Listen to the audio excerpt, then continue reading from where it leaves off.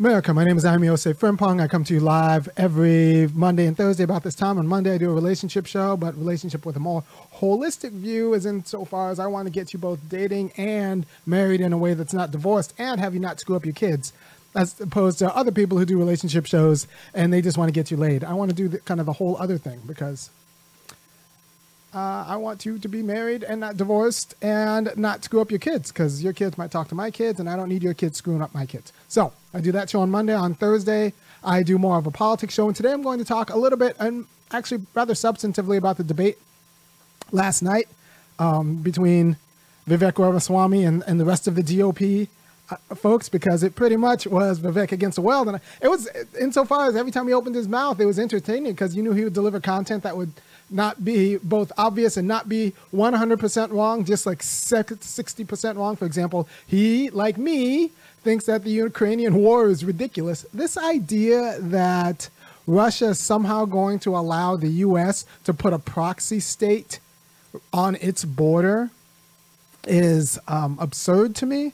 So I think it's a little bit maddening that we are just giving the Ukrainians so much money and so many guns to fight a war with they just end up like the Ukrainian draft is moved up to like 45 or 50 right now. Like, you're just not safe to be a man in the Ukraine because you can't leave, and they're drafting you into fight a war that you may or may not agree with. Remember, before, first of all, up until 2014, Ukraine was a notorious kleptocracy. So up to 2014, it was just notorious kleptocracy. And when you're a notorious kleptocracy, you don't just kind of change your stripes in 5 years. So all of the old kleptocratic networks are still viable and still available. So it was never like a robust democracy that we're trying to protect. And yeah, there's not that big of a difference between Ukraine and Russia. So I just don't think it's any of our business. And we don't have the power to secure their border. And we're not going to secure their border. So I think you should just negotiate a surrender and just admit that Ukraine was going to be the new Belarus and Kiev was going to be the new Minsk. And that was just going to be the new world. And that might be okay. Well, even if it's not okay, it's not anything we can really do anything about. That doesn't cost just a ton of lives. So you could, like, you can't, there is, and now that Ukraine doesn't have any really productive capacity, because as soon as they start building a factory, Russia is going to bomb it. So they don't have an economy. They don't have an economy. They're barely a state. If men can't leave, they're not free. Like, they cut down all of they consolidated all of the media power to the state-owned media because they're in a war. So they're a forever war state. They're going to be in a forever war with Russia that is not going to let the U.S. set up a proxy state under the auspices of calling it Ukraine. So Ramaswamy actually struck out and said that Ukraine war is stupid, which it is, and we should be spending that money doing domestic things, which I agree with. So he landed some actual sensible points, but most of it was nonsense. So I guess I can go in a rather kind of systematic way. The first, he opened up with saying, well, his parents came here with no money, and now he's a billionaire. You know, a successful entrepreneur. And there's a way in which his parents might have come here with no money, but you go to his Wikipedia page and it turns out that his dad was an attorney and an engineer. I think he was an engineer when he came here and then went to law school once he was here. And his mom was a doctor, like a whole doctor. And she went to med school there and then practiced here. And these are, I did another video on, these are H-1B immigrants. So it's not like political refugees, but even political refugees, you got to watch out, because there's some political refugees that are like Vietnam, and there's some political refugees like the guys who fled from Castro in Cuba or the Shah in Iran. And those are different animals, different beasts. All right, so I just want to say that if you come to the United States with an intact family, it doesn't matter if you are, you come over on an H-1B visa, you come over because you're fleeing the Shah of Iran, or not the Shah, the Ayatollah at the time. I'm under the age of people. I grew up with a lot of people whose parents fled when the Ayatollah came into power in Iran, and I'm from California too, so like And then, or your parents, made it out of Hitler's Germany, or like, Castro's Cuba. It doesn't really matter. If you came here with an intact family, you're already light years monstrously different than the current situation of American descendants of slaves, where slavery rewrote the norms of like black relationships. Unless you're one of those people who thinks that the black marriage and divorce rate and single parent rate has nothing to do with slavery and Jim Crow. I am not one of those people. I think everything about American descendant of slaves' life has been was rewritten, and now is a response to being rewritten by like what white people needed in our institutions in order to keep us subordinate. So the black family is what it is, and it is a mess because of a response to like it's a family that's organized for survival, not really self-determination, as a response to the pressures of being a support of the aggressive targeting of black people as a subordinate class. That's different from you were rich in Cuba and Castro said that's a problem. Rich and racist in Cuba and Castro said that's a problem, so you fled to Miami. That's different from you were too wealthy in Germany and Hitler says that's a problem, so you took your people and you came to the New York. So, and that's different from a Brahmin who gets an H-1B visa and takes his wife to, Dearborn, right? So you have to understand, or someone who's Iranian and it turns out that they are too wealthy and too Western and too bougie, so the Ayatollah comes in power and you take your family and flee to California, often Beverly Hills, but some parts of California. But you take a momentary hit, but you don't lose your culture, especially if you're networked with other people from that same culture who fled with their intact families. That's not something that Black American descendants of slaves have, like an intact culture of being on top that they have to recreate someplace here. For example, my wife and I could take our kids and I'd feel comfortable settling a lot of places in the world with our kids, and our kids would thrive, even if we went with no money. I have a house now. If I just took my wife and our kids, and we just were plopped into a country that was moderately stable, some Scandinavian country or something like that, we would do fine. Even if I had to take a kind of a low-class job, our kids would not suffer because I have culture. I have the culture. Not only do I have culture, I have the culture. I have an elite culture. And so I could teach my kids to not only play the game of whatever country we're around, I could teach them to most probably watch out for traps that people of that same country don't see as traps. Right? So like I have both perspective to identify problems and also an elite sensibility. So my kids would be fine. So the idea that, people can come to the United States except with nothing but a spouse, a culture, a few education degrees, but no money, and make it in a generation or make it in 2 generations is not surprising to me. It's actually predictable. It's actually predictable.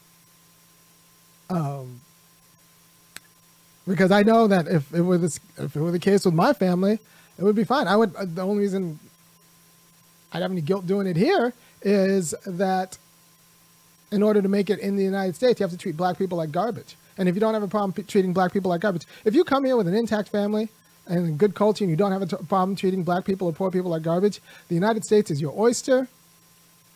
You will do very well. I do have a problem treating black people like garbage. So this is why I try to improve the culture of the whole nation in a good way every Monday and Wednesday with this show. And if you support what I do and you think I should keep doing what I do, go to www.funkyacademic.com and kick in $5, $15, or $50. So Ramaswamy is saying that his family came over here with nothing but with no money, and now he's doing well. That is completely predictable because he came over. the asset value of having an intact family and a culture networked with other intact families, and a spiritual culture that will protect you against some of the more distracting aspects of the market. You know, as a devout Hindu, that's already so much more than people who do not have an intact family and a culture that will actually keep them from being distracted by, you know, TikTok and all of that stuff. I came here with no money, just an intact family and a religion that expected me to take care of my body, my soul, and meditate, and do very well in school. That's a lot. That's a lot. And I'm going to go into why that's a lot and why we underestimate what it means to come here with no money but an intact culture. I will take the intact culture and intact parents over. If you give me money, but I have to start over in a new country, or I get to keep, and I have to, you know, be stupid, or I get to keep my culture, keep my sensibility, and I get to keep my family and take that whole family to a new country. I'm going to take my whole family to the new country.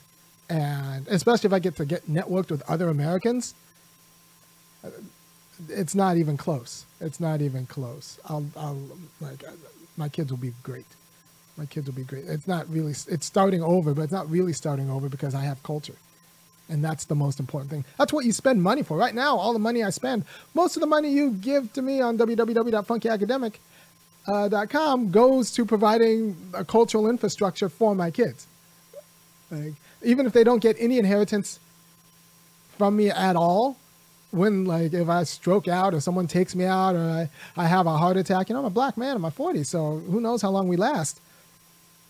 My kids already, like, my contribution to them has been cultural and will last longer than most material benefits. And that's why I also, once again, why I try to do this show for you guys, because I want the culture to improve along correct lines, appropriate lines. So after the beat, I'm going to talk more about families and how that came up in the GOP versus Democratic discourse, and how, you know, Dems are just bad at families in a different way than Republicans are bad at families, and Republicans are good at families in a different way than Dems are good at families. And it all comes down to the authority of a family as an institution of freedom. So I'm going to talk a little bit about that, and then that'll be the show after the beat.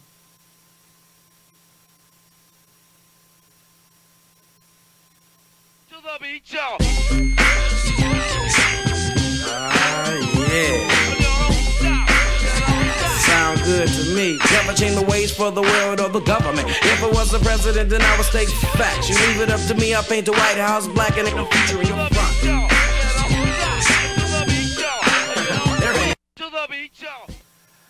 I'm back, and let's talk about Dems and Republicans with respect to the family. I remember in the 90s, there was a debate when Hillary Clinton came out with a book about how it takes a village. And I think it was George W. Bush who came back and retorted that it doesn't take a village, it takes a family. And at the time, I didn't really think that it was that much of a cultural moment, because it wasn't obvious to me that Dems were as bad. I don't think it was as obvious to anyone in America that Dems were as bad at families or liberals in general are as bad as families as they really are. I will tell you, liberal parents are the worst parents in America. Conservative parents are like blind people on the right road. Oftentimes, they don't know why they're on the right road, and you don't necessarily want to ask them direction, but they happen to be on the right road insofar as they understand that families are important as institutions. Parents aren't just kind of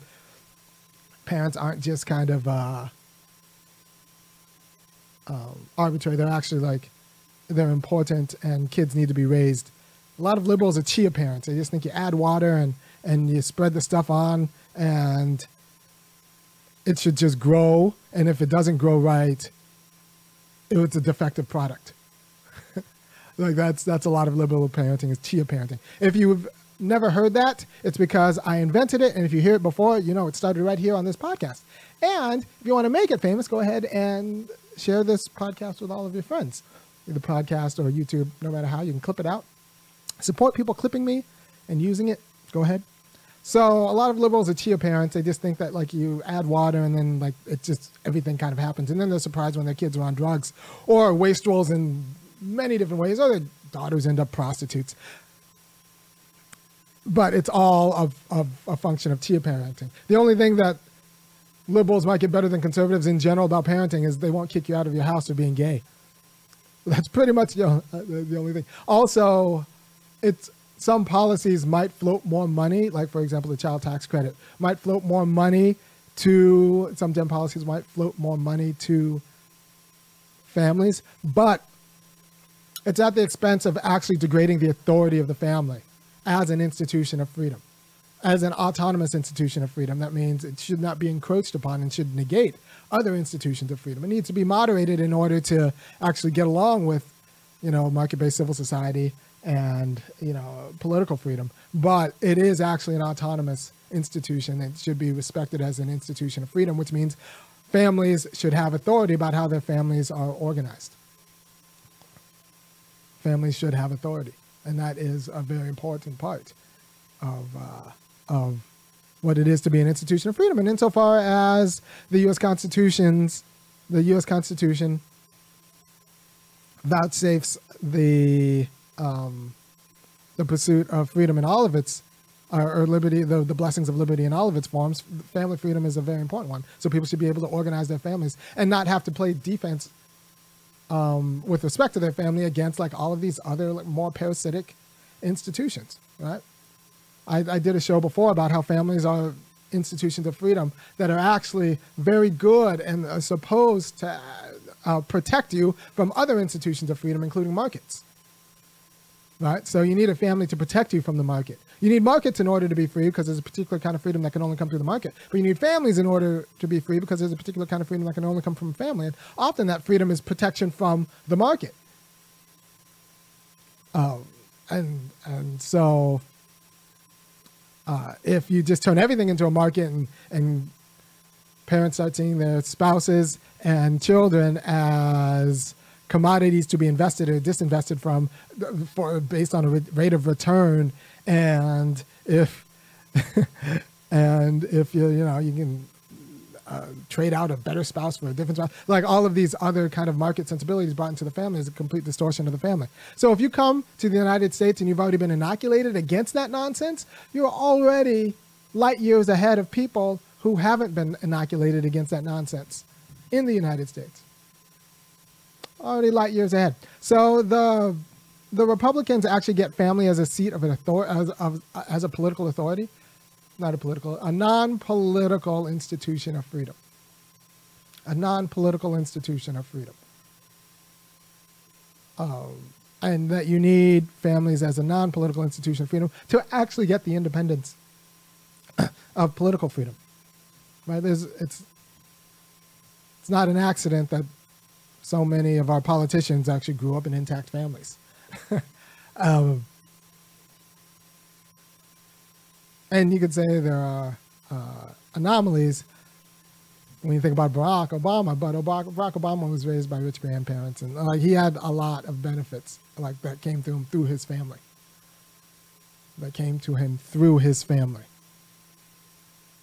Not in the obvious way, but they came to him through his family. So what Vivek Ramaswamy actually got right was, he says one of his biggest privileges was coming from a stable family that values education and could realize that value of education in his upbringing. So a lot of black families are not going to be as stable, and they can't even realize, they might value education, but they can't realize that value of education in the upbringing because they might not have the resources to do it or the cultural background, because black people have been targeted. Black families have been targeted. So even if there are a lot of black parents who didn't want to end up divorced, but then ended up divorced, and trying to raise kids. There are a lot of black parents who, this is something I see on both ways. This is something I see especially. A lot of black parents who value education and then screw it up by sending their kids to a hostile environment because they value education, but it's a completely hostile anti-black environment. So you end up screwing up your kids in different ways. There's data coming out that if you have like a mediocre black school and a very high-performing white school, just send your kid to the mediocre black school if you're going to be a good parent, because sending them to the high-performing white school, insofar as it's a white school, that could do all sorts of other damage to them. So I'm just saying, you need to, even if you... So the reason black families are a mess has everything to do with the targeted subordination of black families. You can have parents who want the best for your education, but then like need you to go get a job because they need money, right? So they want the best for your education, but they need you to go work, right? And there are no small number of black grandparents who parents wanted them to do well in school, but then also needed them to quit school and go into the field, right? So this idea that the greatest privilege is having an intact family that can protect you and actually bring you up, like grow your consciousness and your will in order to participate in America and all the other institutions of freedom that America allows, is actually a very good understanding of family. But what we have to understand in the black experience is the reason there aren't more black families, black intact, stable families that can provide the quality of protection. The reason why Michael Orr's family can provide him the quality of protection. The reason even why LeBron James's family couldn't provide him the quality of protection, and he had to outsource it to other people, has everything to do with the legacy of slavery and Jim Crow terrorism. Had we done Reconstruction right, taken it seriously, this would be a different conversation, but we didn't. So it's the legacy of the degraded families that you don't get if you are Vivek Ramaswamy, who's got, a handful of generations of intact families behind him, all like teaching him how to treat poor people like trash, and then just implanting that into the American context. Or same with the people who fled Bautista's Cuba when Castro took over. Or the same people, like, a lot of the problem with Jews in Germany came from them doing too well, having too robust of a culture and doing better than too many of the resentful Germans. So when those people come to the United States, it turns out that they have a culture of doing well. And we're talking about the savviest ones who didn't, end up unlucky and end up in a death camp. So, and it's the same with the Shah in Iran, right? So by the time you actually got out of Iran, and by the time you were threatened by the Ayatollah coming into power and figured out a way to get out, you probably had pretty savvy stock in terms of, and if you came out with like an intact family, you got your whole family out, you probably came from pretty savvy stock, like culturally. Like you were relevant enough in your town to get targeted. You were relevant enough in your town to get targeted, which means you had a culture that was thriving under the Shah. So, and that's better than than not having a culture or having a culture of subordination. So the GOP is better about talking about the family, but they talk about the family as a blind person who's on the right road. But they talk about the authority of families as institutions of self-determination that are supposed to protect you from the more predatory aspects of any sort of market society. And the Dems don't talk about families as institutions of self-determination that should have authority over the household and protect other family members from more predatory aspects of society. So what happens is those predatory aspects of society go and screw up your kids. They're the ones who are like telling your kids to drool and getting them addicted to phones. I don't let my kids do that stuff. And if I weren't as strong as I was or serious as I was, or if I just believe that the market will provide or whatever and it'll be fine, then I would let my kids do that stuff and my kids would be less awesome kids. All right? So family's supposed to protect you from these things, and the GOP actually understands that family's supposed to protect you from something, whereas the Dems don't actually respect